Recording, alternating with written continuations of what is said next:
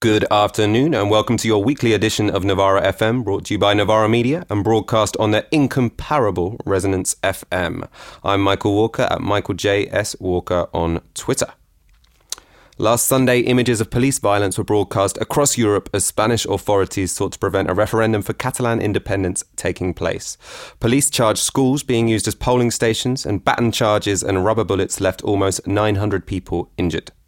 Despite this crackdown, 2.2 million Catalans voted in the referendum, 92% of them voting for Catalonia to become an independent republic separate from Spain. The Spanish state are of course declaring the results irrelevant in what they deem an election that contravened the rule of law. Later in the show, I'll speak with Javier Moreno Zacarés to discuss the repercussions of the Catalan referendum for politics throughout Spain.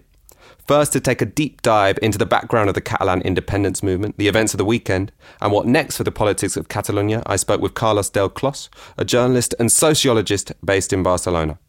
Carlos is an editor at Raw magazine, author of the book Hope is a Promise, From the Indignados to the Rise of Podemos, and has written commentary for Jacobin, the New York Times, and of course, Navarra Media. So Carlos, welcome to the show. Thanks for having me. So I want to start by asking for a broad historical outline of the movement for Catalan independence. Where did the movement begin? What are the more recent developments that brought us to the dramatic events of last weekend? Well, the movement for Catalan independence, it can trace its roots back all the way to like 1714 if we kind of get into sort of the founding myths that are guiding its current incarnation. But I guess the more modern version, independentist Catalan independence kind of strains have long been a part of modern Spain, of modern Spanish politics and modern Catalan politics. The Republican Left Party in Catalonia was a large, was a major force, during the Second Spanish Republic, and it's long been a component of Spain's current territorial incarnation. I guess the modern version of it, if you ask someone like someone from the CUP parties, the Popular Unity candidacies, libertarian kind of municipalist platforms that have been a very interesting force in Catalan politics for the last several years, I'm sure they would tell you that the roots of the radical independentist left or radical left independence movement can be traced back even to the 60s. But I guess in the sense that everybody's talking about now, this current wave of pro-independence mobilization, I think it can be traced back to, its roots can be traced back to 2006. In 2006, these then socialist, the then president Zapatero of the Spanish Socialist Party was, he approved, his government approved an agreement on Catalan, autonomy, a statute of autonomy that had been approved by the Catalan Parliament and the Spanish Parliament that would go into effect within a few years and grant Catalonia certain degrees of sovereignty more than it had prior to that government.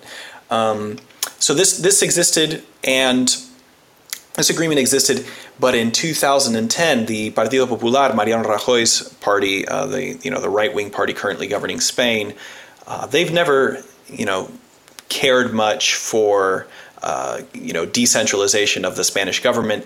They very much cling to a kind of hardline Spanish identity. They're not the type of conservative that you might have in the U.S. that is like, very skeptical towards centralization, right? They're actually very much in favor of centralization and would do away if they could with the different, autonomous communities, basically. So they took the agreement that the Catalan Parliament had reached with Zapatero, and they took it to court.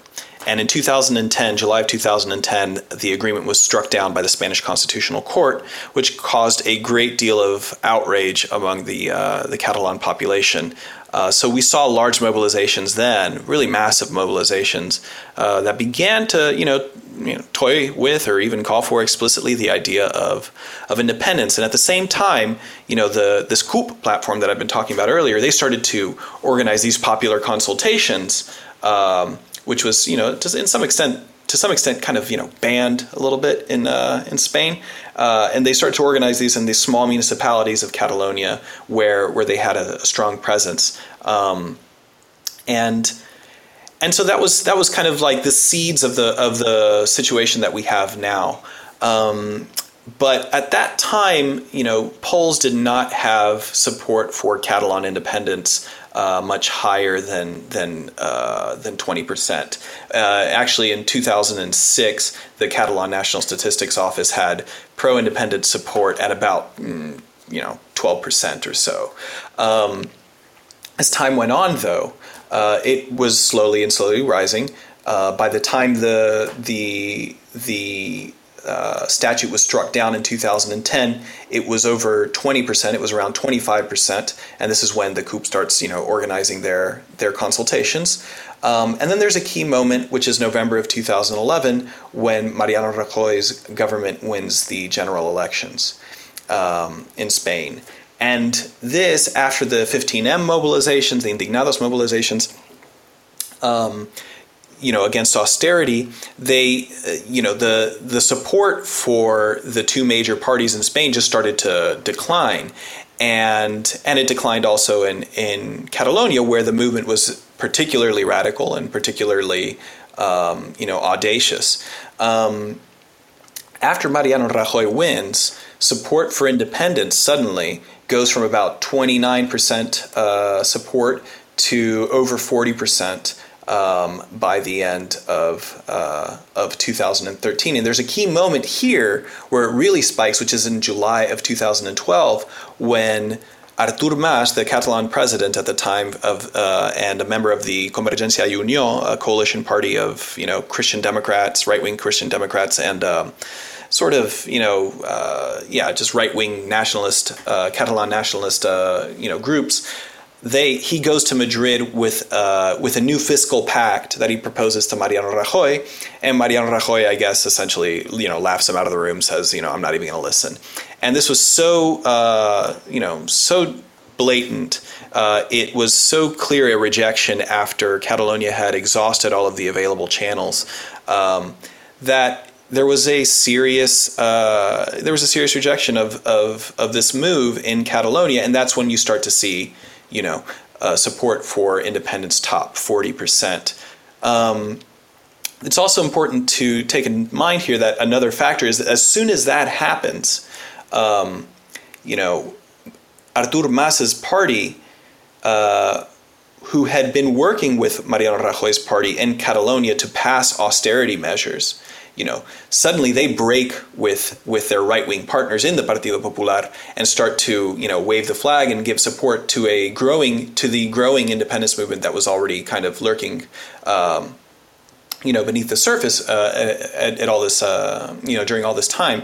So basically they break their very damaging agreement with Partido Popular to pass austerity, and they start to, kind of bear hug the Catalan independence movement, left-wing Catalan independence parties like the CUP and the progressive sort of Esquerra Republicana party, and they really start to be a major force in Catalonia that culminates at that time, or that really makes itself known, takes the stage on September 11th of 2012. And so on September 11th, 2012, is that when we see the huge street mobilizations? That was the first time that you see 1 million people taking the streets of Barcelona from all regions of Catalonia. They came to Barcelona on the Catalan national holiday, so they had a little bit of an assist from the calendar. But that you see 1 million people take the streets under the slogan, Catalonia, a new European state. Oh, wow. So that's very explicit at that point, that this is an independence movement demanding something more than autonomy.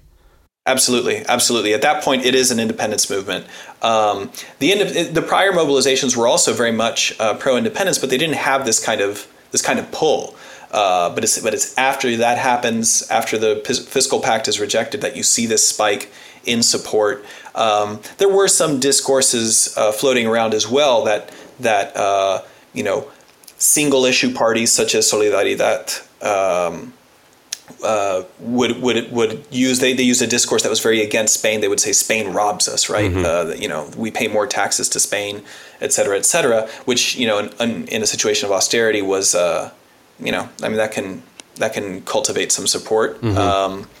And at the same time, one of the partners of Convergencia y Unió, which was actually the least independentist section, but they would include in their campaigns this idea that the subsidized Spain, this was a campaign poster, the subsidized Spain lives on account of the productive Catalonia, right? So there was this element there too that was very much adding to this demand, right? And that was very much capitalized upon by this Convergencia y Unió party, which by the time they take the streets on September 11th of 2012, they've softened their message considerably to talk about Ithaca, right? Like the term Ithaca comes from a Lluís Llach song, a great Catalan singer-songwriter,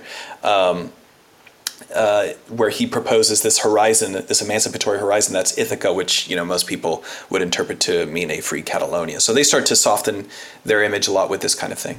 So I want to bring us on to the social forces and the arguments for independence in a moment. First of all, I want to just take us on the timeline from this point now. So we're in 2012 to now. So in between we have one other referendum, right? There's a referendum in 2014. That's right. Yeah, we have they called it at the time a participatory process, or they called it a consultation, and they called it lots of different things. But they did hold on the 9th of November of 2014, they did hold a vote that was, that had a lot of institutional support from Catalonia, and which got about a 37% turnout, the vast majority of which was in favor of independence. Mm-hmm. And that was less confrontational at that point because the Constitutional Court had said it was not binding, this referendum, but the Catalan authorities went ahead and said, fine, it's not a referendum, it's just a consultation. So precisely. It was tolerated by the police, but not recognized by the authorities in Spain. Exactly. It's just kind of like a suggestion, like a survey question. I mean, that was one of the things that, the more... dismissive people in Spain would just say, "Oh, that's survey." Right? Mm-hmm. Yeah, exactly. And so the reason this referendum that we just saw last weekend was so controversial for the Spanish authorities was that this was painted as a referendum that could be the basis for declaring independence from Spain. That's correct. I mean, the idea is that at this point, the Catalan government they decided to make it binding. They said, whatever. We will, if the yes vote wins, we will declare independence within 48 hours. And this also wasn't, they pitched the 2015 regional elections also as some sort of referendum, right? So that was supposed to be... That's right. Yeah, the thing is that this vote has taken many different permutations over time, right? So after the 2014 consultation, they did this thing where they said, okay, we're going to make this, that was, if you recall, 2015 was the time of like platform parties in Spain, right? So there was Barcelona en Comú in the municipal elections, which is like an upstart party that kind of joins different smaller actors together with a bunch of independents, and they create this, this boom. Or Podemos itself was something quite similar.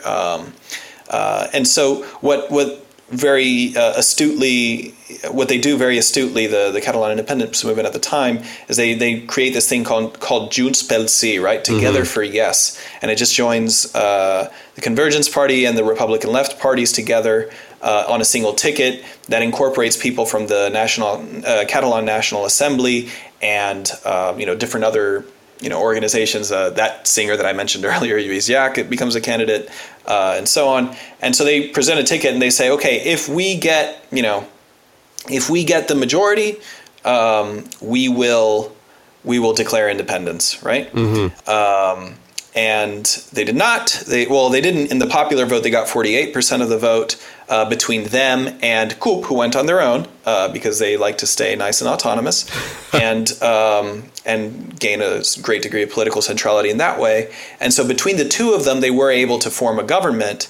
And instead of declaring independence or whatever, what they've done is work towards the point that we're at now. Yeah. So it's again, we're seeing more and more plebiscites on Catalan Independence that give a sort of ambiguous result, right? So they said 2015 would be a referendum on it. They don't quite get 50%, but they form a parliamentary majority, which, that's very ambiguous who's got the legitimacy there to make what claim. That's right. And so one of the things that they like to do is during the campaign, they'll say that, clearly Catalunya sí que es pot, which was Podemos's kind of, coalition at the time, they're like, wow, they're not in favor of independence. And, they don't really want all of this, even though the others, insisted, the Podemos and that they insisted, well, we're in favor of a referendum, right? But we're not necessarily pro-independence. We have lots of different positions. And the others say, no. And you should vote for us if you like independence. And then when they win and they don't get more than 50%, suddenly their argument now is, well, there's some people in Podemos that are in favor of independence and blah, blah, blah, blah, blah. So they, there's this kind of weird middle ground where we don't actually know who supports independence or what percentage of the population, of the voting population, supports independence in Catalonia. And this sort of confusion generates a great deal of conflict.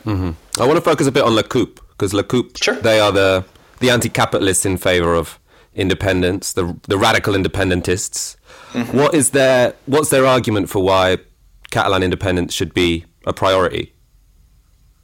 What's their programme?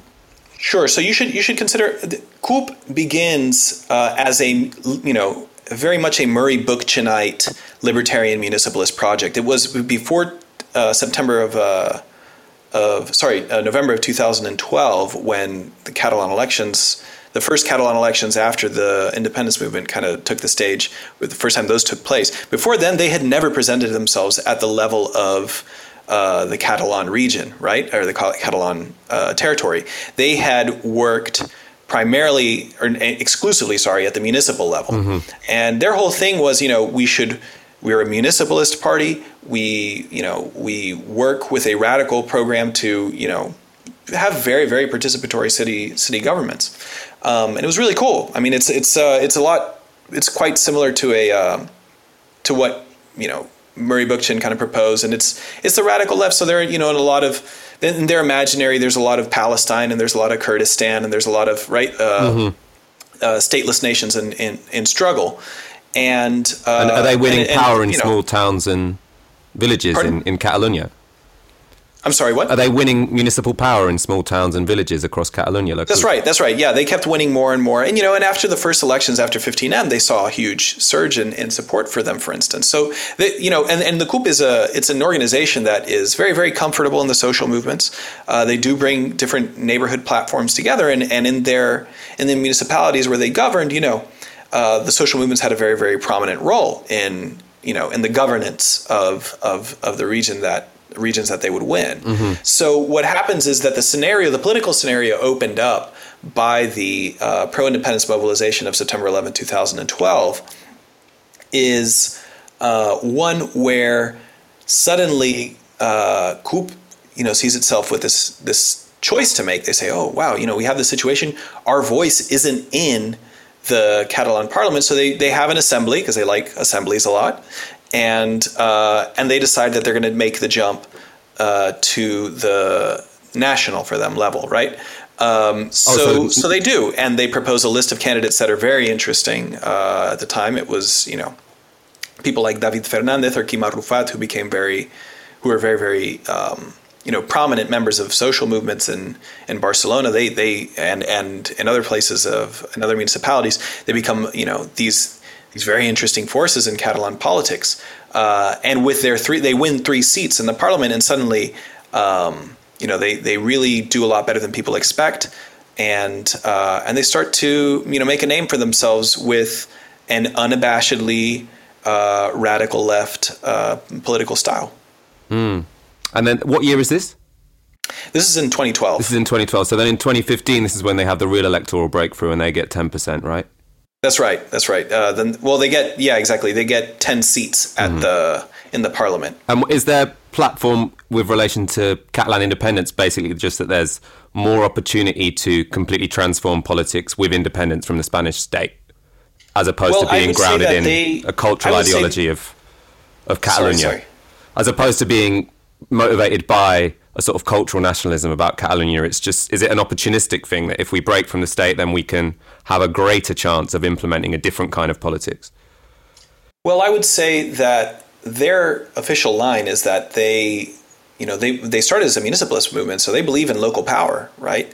They're against borders, and they're against immigration detention, and they're basically against all of the oppressive institutions of neoliberalism, global capitalism, and so on.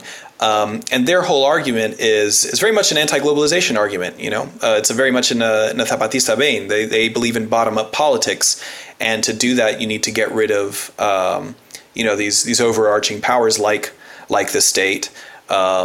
Or like a supranational state, and so on. And so, I'm not a CUP member myself, nor have I ever really been a militant of the radical independentist left, radical left independence movement. But they have this, from what I see, they have a discourse where it's very much about local power, popular sovereignty, popular power.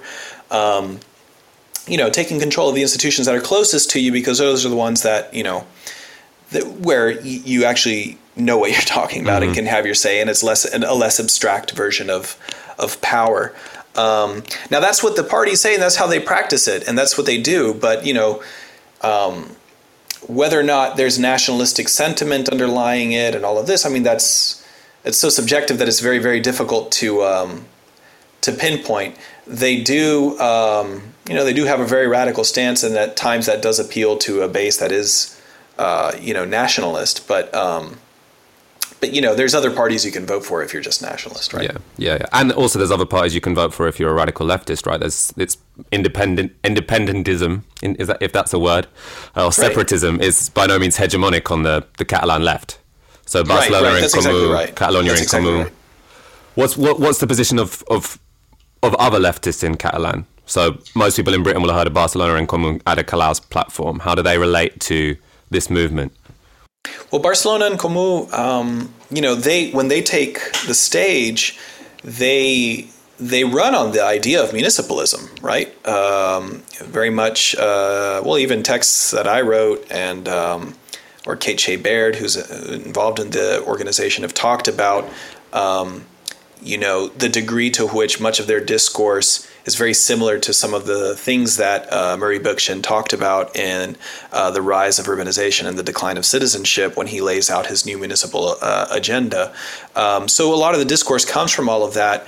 And they have a different take because one of their calling cards is, aside from the fact that they are unabashedly, against neoliberalism and, against global capitalism, they do frame themselves in a much more open way and a much more transversal way where Catalan independence is not intended to be a wedge issue. It's something that you can kind of integrate into a broader set of principles that they're providing a sort of master frame for, right?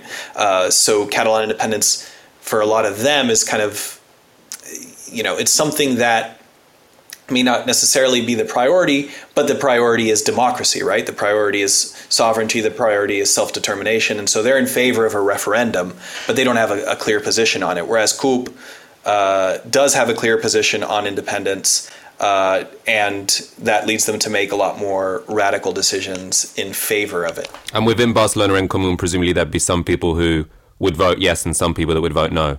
There are certainly people that would vote yes. Jaume Asens, for instance, one of the leaders of Barcelona en Comú, has stated many times that he's in favor of independence.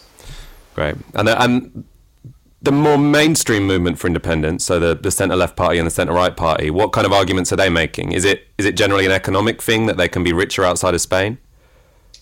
Well, that's kind of one of the problems with this process, is that over time, it's changed frame so many times. And right now we're in this place where we're debating about whether or not it's democratic or not to hold a referendum, that the debate on whether or not it makes sense to be independent is actually kind of absent, right?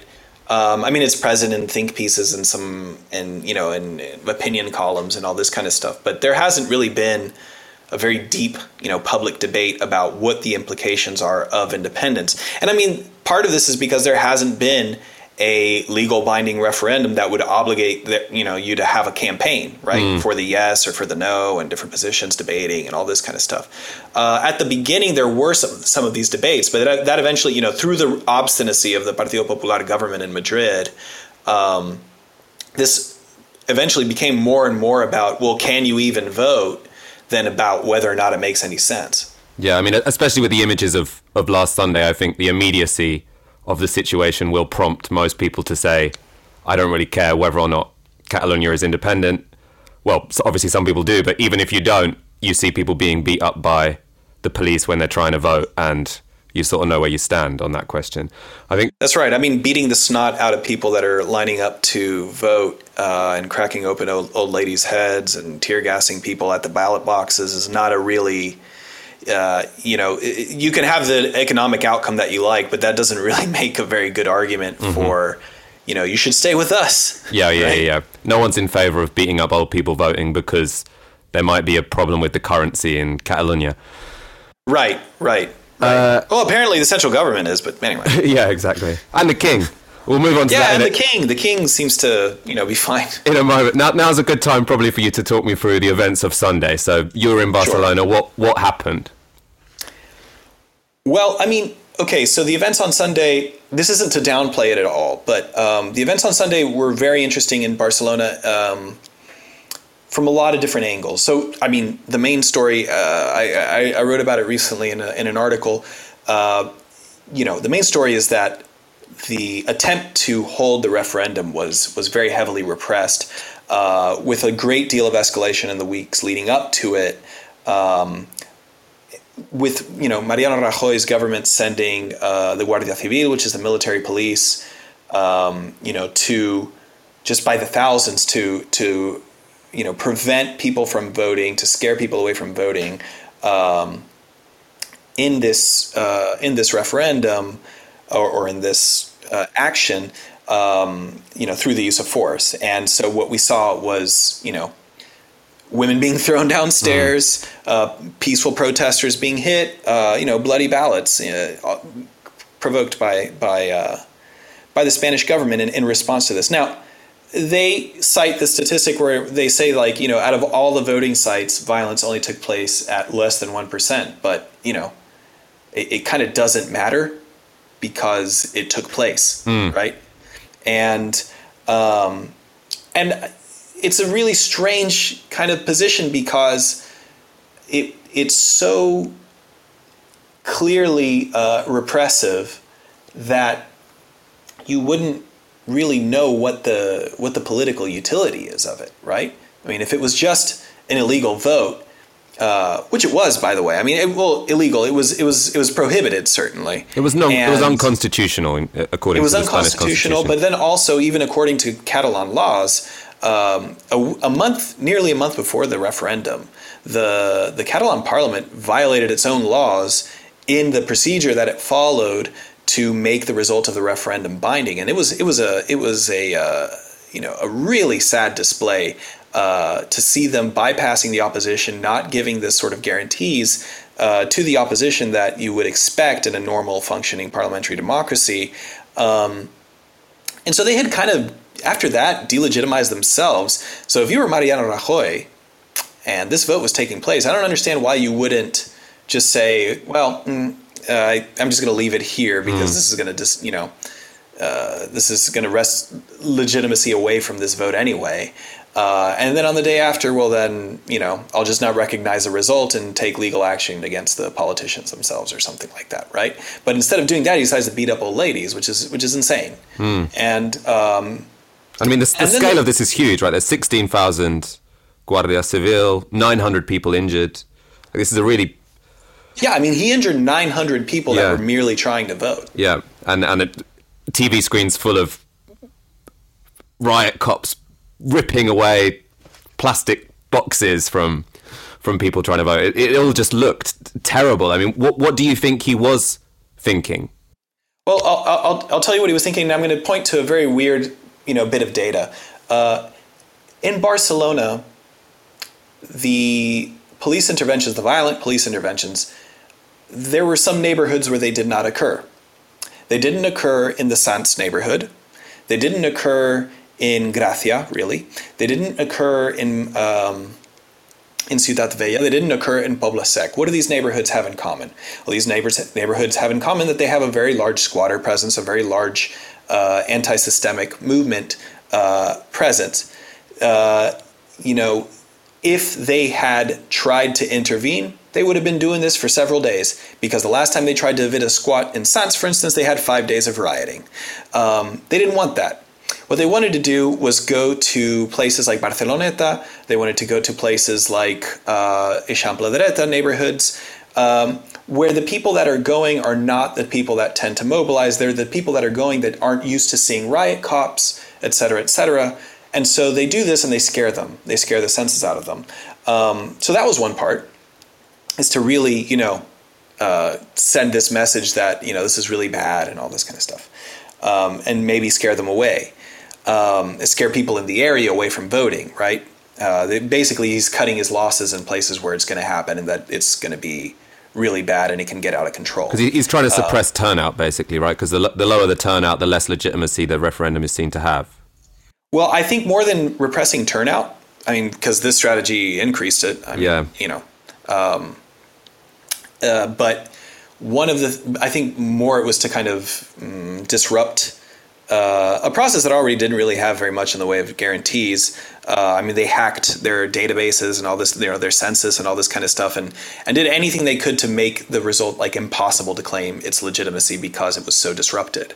So that's one thing. But then the main thing that I think what was the rationale is, Partido Popular is not a major player in Catalan politics in the Catalan parliament. They have some municipalities they used to have Badalona and all this kind of stuff. But if you want to vote right wing in Catalonia, they have competition, and there's a certain hegemony on the part of the nationalist right wing parties. So they're a smaller player in Catalonia, and Rajoy is never going to win a Spanish general election because of the results in Catalonia. What he is going to do is use Catalonia as a whipping boy to sort of, fight for the center-left socialist parties, hardline unionist base, take maybe 5 to 10% of the population that might vote for them in favor of the unity of Spain, or for whom 5-6% of the population that votes for the socialists, for whom the unity of Spain is this big deal, and so they'll force PSOE into competition with them. So using Catalonia as a whipping boy, they can kind of drum up support for themselves everywhere else and just cut their losses in places like the Basque region in Catalonia and places where they just have never been popular anyway. So I want to hone in a bit more on sort of the risk that might be playing on a national level. For now, I want to stick with Catalonia on that day, on Sunday and the days following. So there's been a huge crackdown by the police. Presumably are people in Catalonia quite united in their condemnation of the actions of the Spanish state, or of these actions themselves divided people? That remains to be known. I haven't seen any decent polls, but I'll tell you that 82% of Catalans are in favor of a referendum, if it's legally binding. And I'm pretty sure that no one, that a very small proportion of the population was actually in favor of what they saw that day. Yeah, there's no one with Spanish flags out the windows cheering on the Guardia Civil as they crack down on people. Well, there were, and we might see more on the 12th of October, which is, Spain's kind of Spain Day. I think some of them might have been galvanized by that, but they're not a very large proportion of the population here. As I said, at max, people that are against the referendum are 18%, right? Like a legal referendum. So I think there's widespread condemnation of the attacks. And I should hope, I'm going to stray from kind of an effort to be objective here, but I should hope that the rest of Spain is scandalized by this as well. Yeah.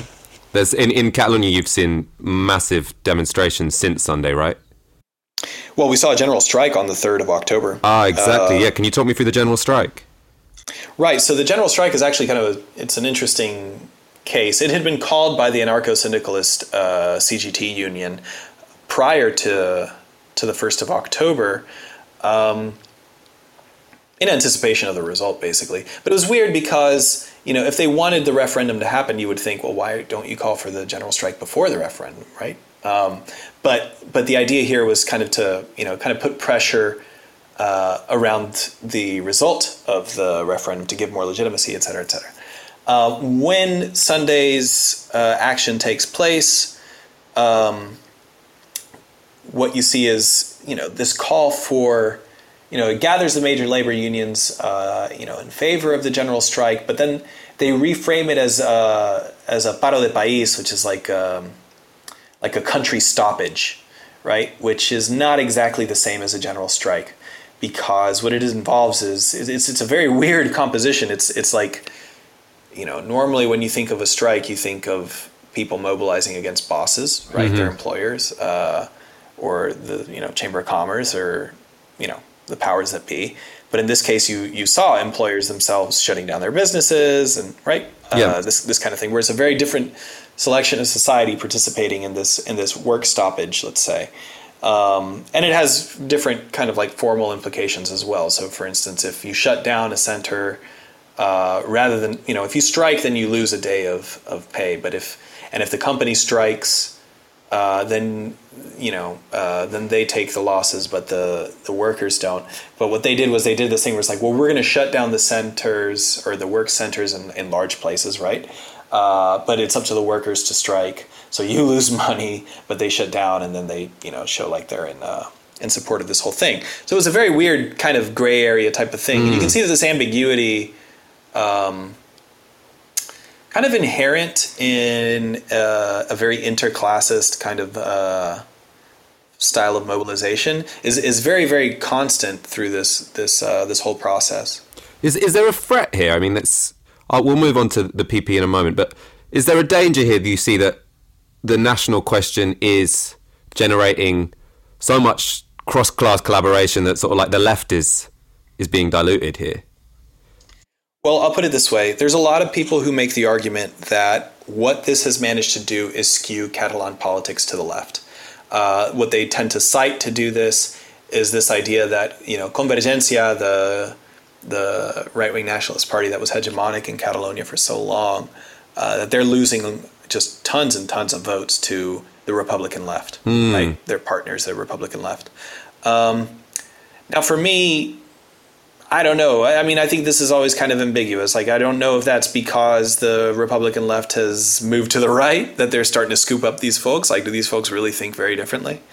But I can tell you what, the people that, during the Indignados movement, when we were explicitly mobilizing against neoliberal austerity and the Troika and the IMF, all these kinds of things, and demanding, more direct and real democracies, we were, people surrounded the Catalan parliament to block a lot of the members of the parties that are now being propped up as national heroes.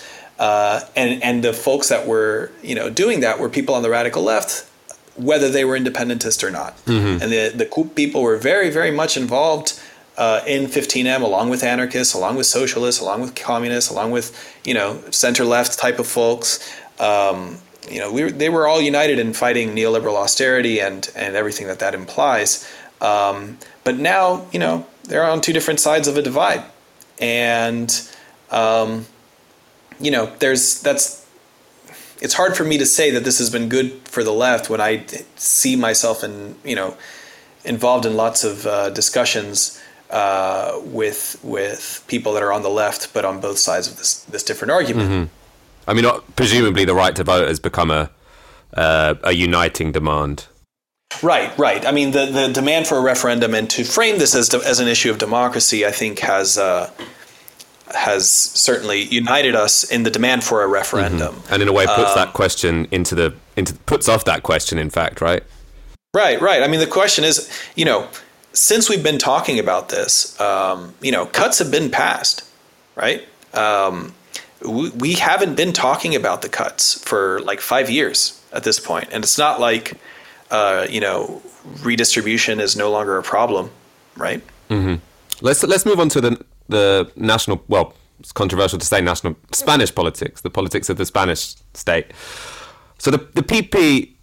I see what you're saying in terms of this. This makes them look tough to the rest of Spain. This rallies their base, but there's quite an easy interpretation of what the PP have done, which is that this is a massive cock-up, that they have, at every opportunity where there was a chance to have a solution that retained the unity of the Spanish state, but gave a little bit of fiscal autonomy to Catalonia, which presumably people in Spain don't care that much about, a little bit of fiscal autonomy here or there, a little bit of social policy devolved here.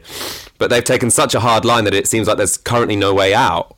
And is there anyone on a national level that's trying to paint the PP as completely incompetent here? And do you think this will damage them even from people who support the unity of Spain? Well, there was a vote proposed by the Ciudadanos Party some weeks before the referendum where, as Mariano Rajoy is kind of escalating tensions with by jailing Catalan, or whatever, summoning Catalan politicians and all this kind of stuff, and starting to talk about sedition charges and so on. There's a moment where Ciudadanos proposes this non-binding resolution to support Mariano Rajoy's approach to this problem, and it fails because the only ones that vote for it are the Partido Popular and Ciudadanos, and everybody else votes against it. The nationalist parties, the Socialist Party, and Podemos and their affiliates. So there's, a rejection of the way he's handled it even before beating up old ladies. Once he beats up old ladies, again, I haven't seen any polls. I would like to think that it's not shoring up any support, but it's all part of a political strategy that has so much escalation involved. It's this intense game of chicken where it just seems like they are trying to goad Catalonia into crossing some kind of red line, and challenging, they're forcing the debate. What happened on October 1st was basically they said, we will use the monopoly on legitimate use of violence of the state to repress this. What are you going to do about it? That's where Catalonia finds itself with its back against the wall because, they don't want to cross that line. It's clear no one here wants that. And that red line would be to unilaterally declare independence. No. The red line I'm talking about is the use of violence. Ah, okay, right, I see. Right? We've had that before in Spain. Yep. Right? And the Spanish state is, it thinks it's very well equipped to deal with this, right? And they like that because it will delegitimize, right, the independence movement, and they know that if they make that the only way out, then they basically won, right? Okay, yeah, I see what you're saying now. So you think they're trying? So obviously you've got a parallel for another independentist movement that occurred in Spain, which was in the Basque Country, right. Which out of that came ETA, which was a violent organisation. Do you think they're trying to create something of that scale in Catalonia here? Well, I think I certainly hope not.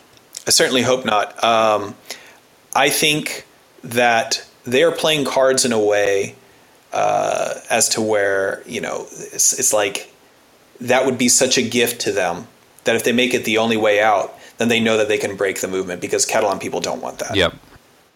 No one wants that. I should hope no one wants that. So what they do is this, and then so what Catalonia devises this unilateral. Well, Catalonia, no. What the independence movement devises is this unilateral declaration of independence, which is its response to this situation, which is its own problem. Yep. I think. And that's the point at which the Spanish authorities, we don't know if they're going to come in and arrest the democratically elected leaders in the Catalan Parliament. I think we do know. I think that they're itching for that to happen. I think the King's speech a couple of nights ago, a speech given by the Spanish King, Felipe VI, was very much oriented around, giving a green light to activating Article 155 of the Spanish Constitution, which would grant them power to to intervene, Catalonia and kind of take over its structures, and the message is basically, if you declare unilateral independence, then we're going to do this. And what do you see as happening now? Do you see there as being a way out? Where do you see Catalan politics in a year's time? I frankly have no idea which way this is going to go. I'm very torn here. I would frankly like to see, and I mean I'm not an objective person in this sense. I try to be fair, but I'm not necessarily objective. And what I would frankly like to see is people all over Catalonia and all over Spain say, look, I don't want a unilateral declaration of independence, and I don't want Article 155 activated. This is the line that a lot of folks in Barcelona en Comú have come out with, and a lot of folks in Podemos are saying the same. And I think that I just think it's what makes sense. I mean, there's so much escalation on this part. It's such a game of chicken. It's such masculine posturing of just, it's so aggressive that I think it's really off-putting, and I think no one wants to be in this situation. And I think at the same time, a unilateral declaration of independence would kind of, the Catalan independence movement right now has a lot of legitimacy that it's gained by taking, by Mariano Rajoy taking the moral low ground, let's say, that I think they would waste it by declaring independence without knowing if the majority of Catalan people want that, right? I mean, yes, it's nice that over 2 million people voted or cast votes on Sunday, the 1st of October, but, I voted, and, there was not the traditional guarantees in that process that you would expect in a functioning democracy. And it's not a knock on the independence movement. It was the 2 million people that they drew out to the street is probably the most spectacular act of self-organization I've ever seen. And they actually organized an election against the state, right? Think about that. But that's precarious. It's very precariously set up. And people, 42% of the voting population, the number of votes cast was equivalent to 42% of the census. And there's no way that's a representative sample, because 90% of folks voted yes, whereas we know that the distribution, according to representative polls, is closer to 50-50 or even 49-40 against independence, right? Something like this, with a large number of undecided. So, I think declaring independence unilaterally would suddenly make the frame that the Catalan independence movement has used, to make their mobilization more attractive, which is this idea of democracy. It would suddenly make that a lot harder to maintain. That was Carlos Delclós joining us from Barcelona. Next, I spoke with Javier Moreno Zacarés to discuss how events in Catalonia are being seen from the rest of Spain. Javier is a PhD student and journalist whose writings on Spanish politics are a regular feature on the Navarra Media website. Javier, thanks so much for joining us today. Thank you. And I want to ask you about the reaction to the events in Catalonia in the rest of Spain. How are people seeing this from Madrid and from Valencia, from across the country? Right. Well, the immediate response, at least from the side of the left, were very large shows of solidarity in the largest cities of the country against police repression. So that seems to have been a unifying factor that has pushed a lot of people from the left that maybe were on the fence about the issue of Catalan self-determination. Now there's this unified cause against the Spanish government. So you saw huge demonstrations in Bilbao. I guess that was to be expected, but also in Madrid and Sevilla, and Valencia as well, which I was more surprised about, frankly. Then on the other side of the political spectrum, what you see is a kind of scary agitation of the far right. So there have been also demonstrations outside of police stations with people wrapped up in Spanish flags and singing football chants and, doing sig heils and stuff like that. So there definitely seems to be a polarization, building up around this issue. So yeah, I would say that's the immediate response. And that's a polarization that presumably the PP are going to try and take advantage of, right? They're hoping to divide the rest of Spain into people who are pro the actions of the government in Catalonia and those who are against it, or as the PP would say, soft on it. Completely. And I think that this also probably has to do with the fact that I sense that there is a general election coming. So I think that PP are just pursuing their classic strategy that they've been doing for the last 10, 15 years, which is that it's called a scorched earth strategy in Spain, right? And what that implies is that knowing that you can't make any gains in Catalonia anyway, you abandon any electoral strategy in the region, and instead you focus on agitating your Spanish nationalist base outside of Catalonia by pandering to this anti-Catalan rhetoric, right? So 2 days after the referendum, there was the general strike, and the spokesman for the Conservative Party in Parliament referred to it as like a Nazi demonstration, I believe it were his words. And he also said that the Catalan nationalist parties seem to want someone to get killed or something like that. Like they're not going to stop until someone gets killed. Like really incendiary rhetoric. And I think whenever I see the People's Party act like that, I get this sense that they're just gearing up for a general election. Mm-hmm. That's interesting. You think this is preparation for a general election? I mean, so something that's not reported that much in the UK is the PP are in a fairly weak position in terms of Parliament, right? They're a minority government. They rely on the support of PSOE and citizens to pass legislation. Yeah, precisely. And they even relied on the Basque nationalists to pass the budget. So could they be forced into a general election? Huh? Could they be forced into a general election? Is there a possibility that PSOE withdraw their support and the Basques withdraw their support and the government falls?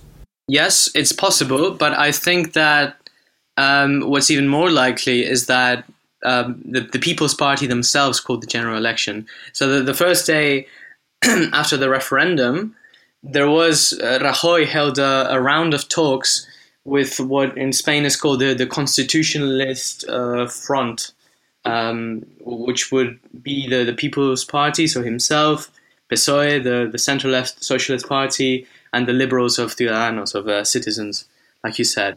So these parties, this three-pronged front, would be the defenders of the constitutional order as we know it. So Rajoy held talks right away just to see where everyone stood on the events of Sunday, right? And his idea was that, well, if there is any weakening on this united front, then he might as well call general election now so that he can capitalize upon the agitation that there is from the right-wing side of the divide, right? And he saw that the liberals of citizens, they were originally a Catalan unionist party, right? So they're quite militant about this, and they are pressuring Rajoy to suspend Catalan self-government right away and to double down on the repressive strategy. And PSOE, on the other hand, has been wavering a little bit about this issue.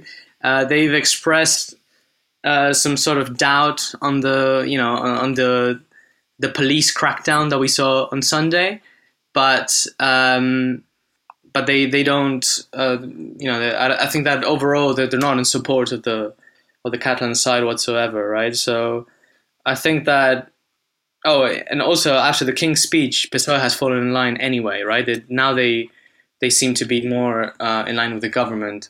So I think that Rajoy maybe for now is not going for a general election, but I think he's definitely doing regular temperature checks to see where things are at, and I think that might be in the horizon at some point.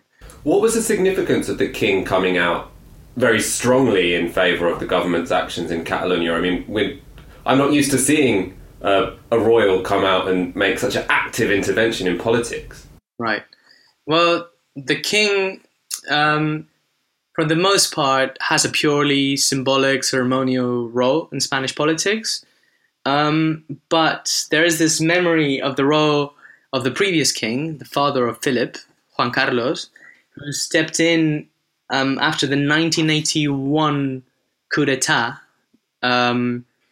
So basically, what happened was in February 1981, the civil guard, so the military police that we saw on the streets of Barcelona over the weekend, they stormed Parliament, and they were waiting apparently for some army divisions to revolt, and who knows what they wanted to do. I think they wanted to install a government that was more right-wing or more right-leaning.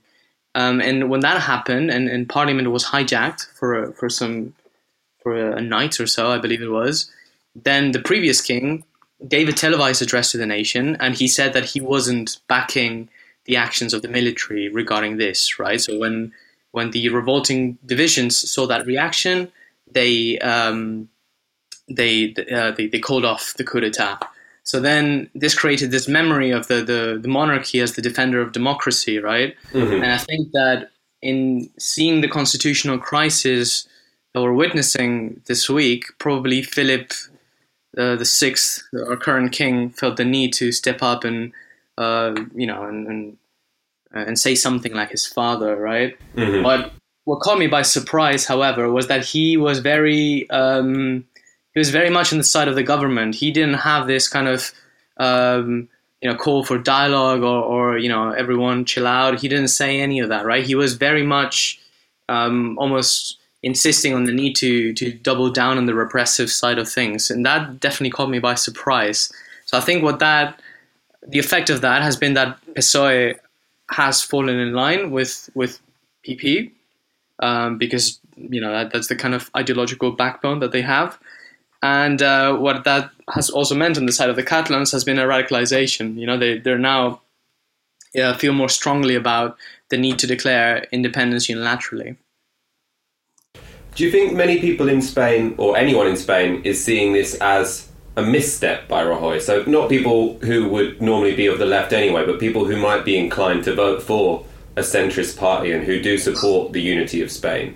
Do you think many people are reading this as Madrid overreaching and driving Spain towards a crisis that it doesn't really need, that was unnecessary to begin with? I think so. I think that there's a sense that Rajoy could have played this in many different ways, and this one was definitely not the most the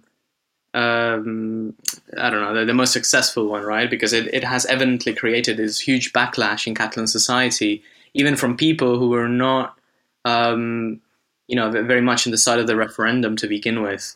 So yeah, there's definitely this sense that Rajoy could have just ignored the referendum, right, and then just let the Catalan secessionist forces implode when the people realize that you can make a declaration of independence, but if you don't have any foreign power backing you, then it doesn't mean anything, right?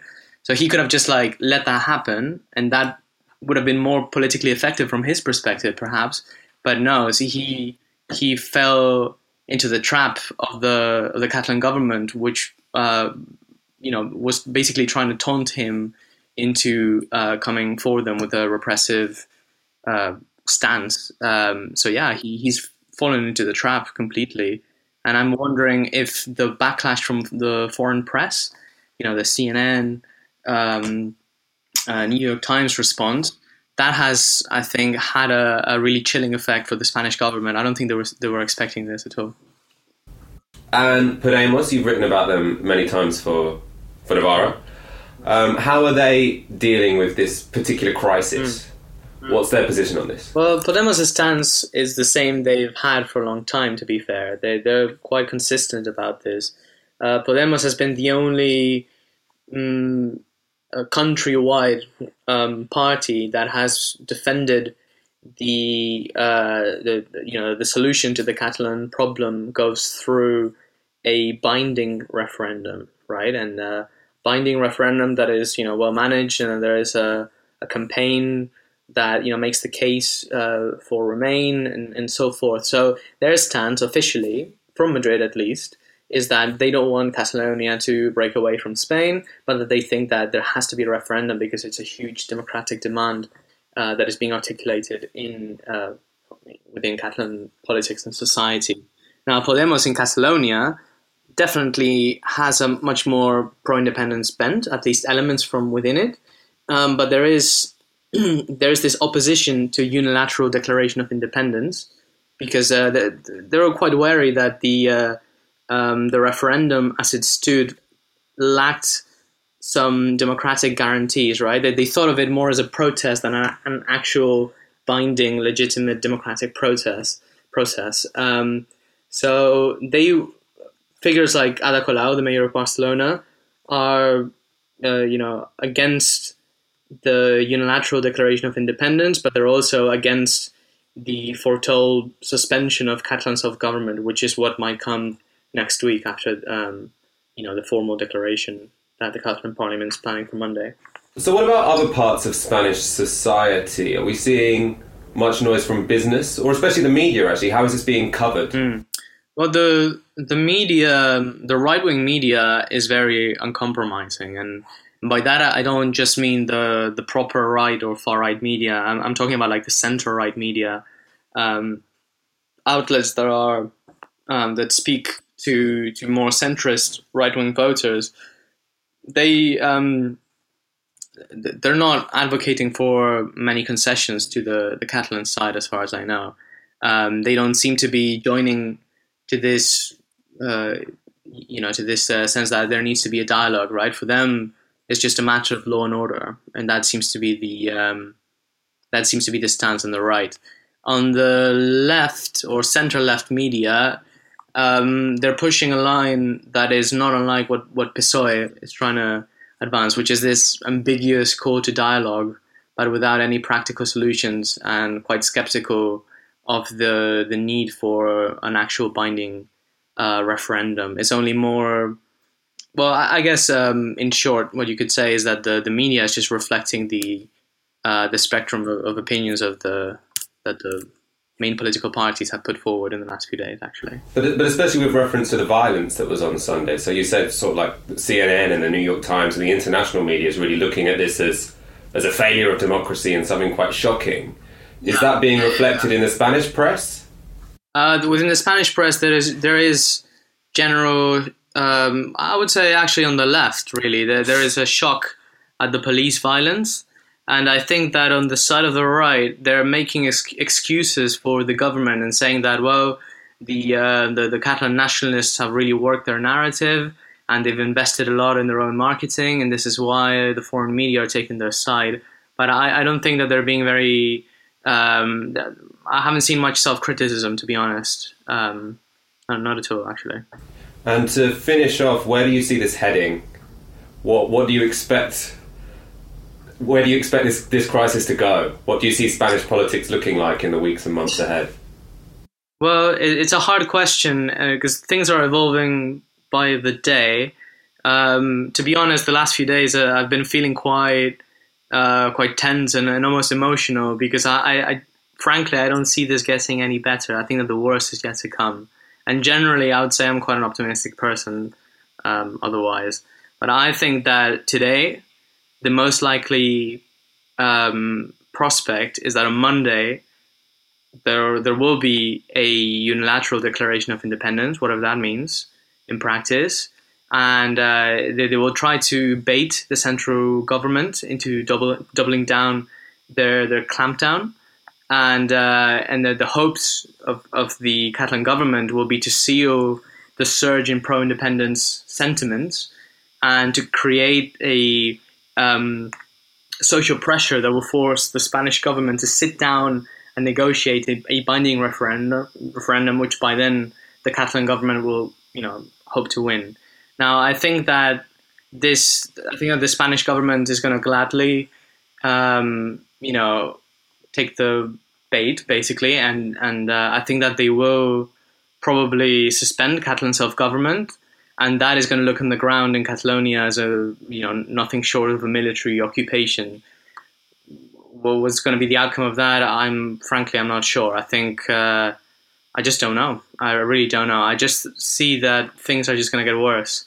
And probably in the midterm, a general election in Spain. That's all I can say. Usually I would be more detailed, but things are really shaken up, so I really don't know. This show is brought to you by Navarra Media.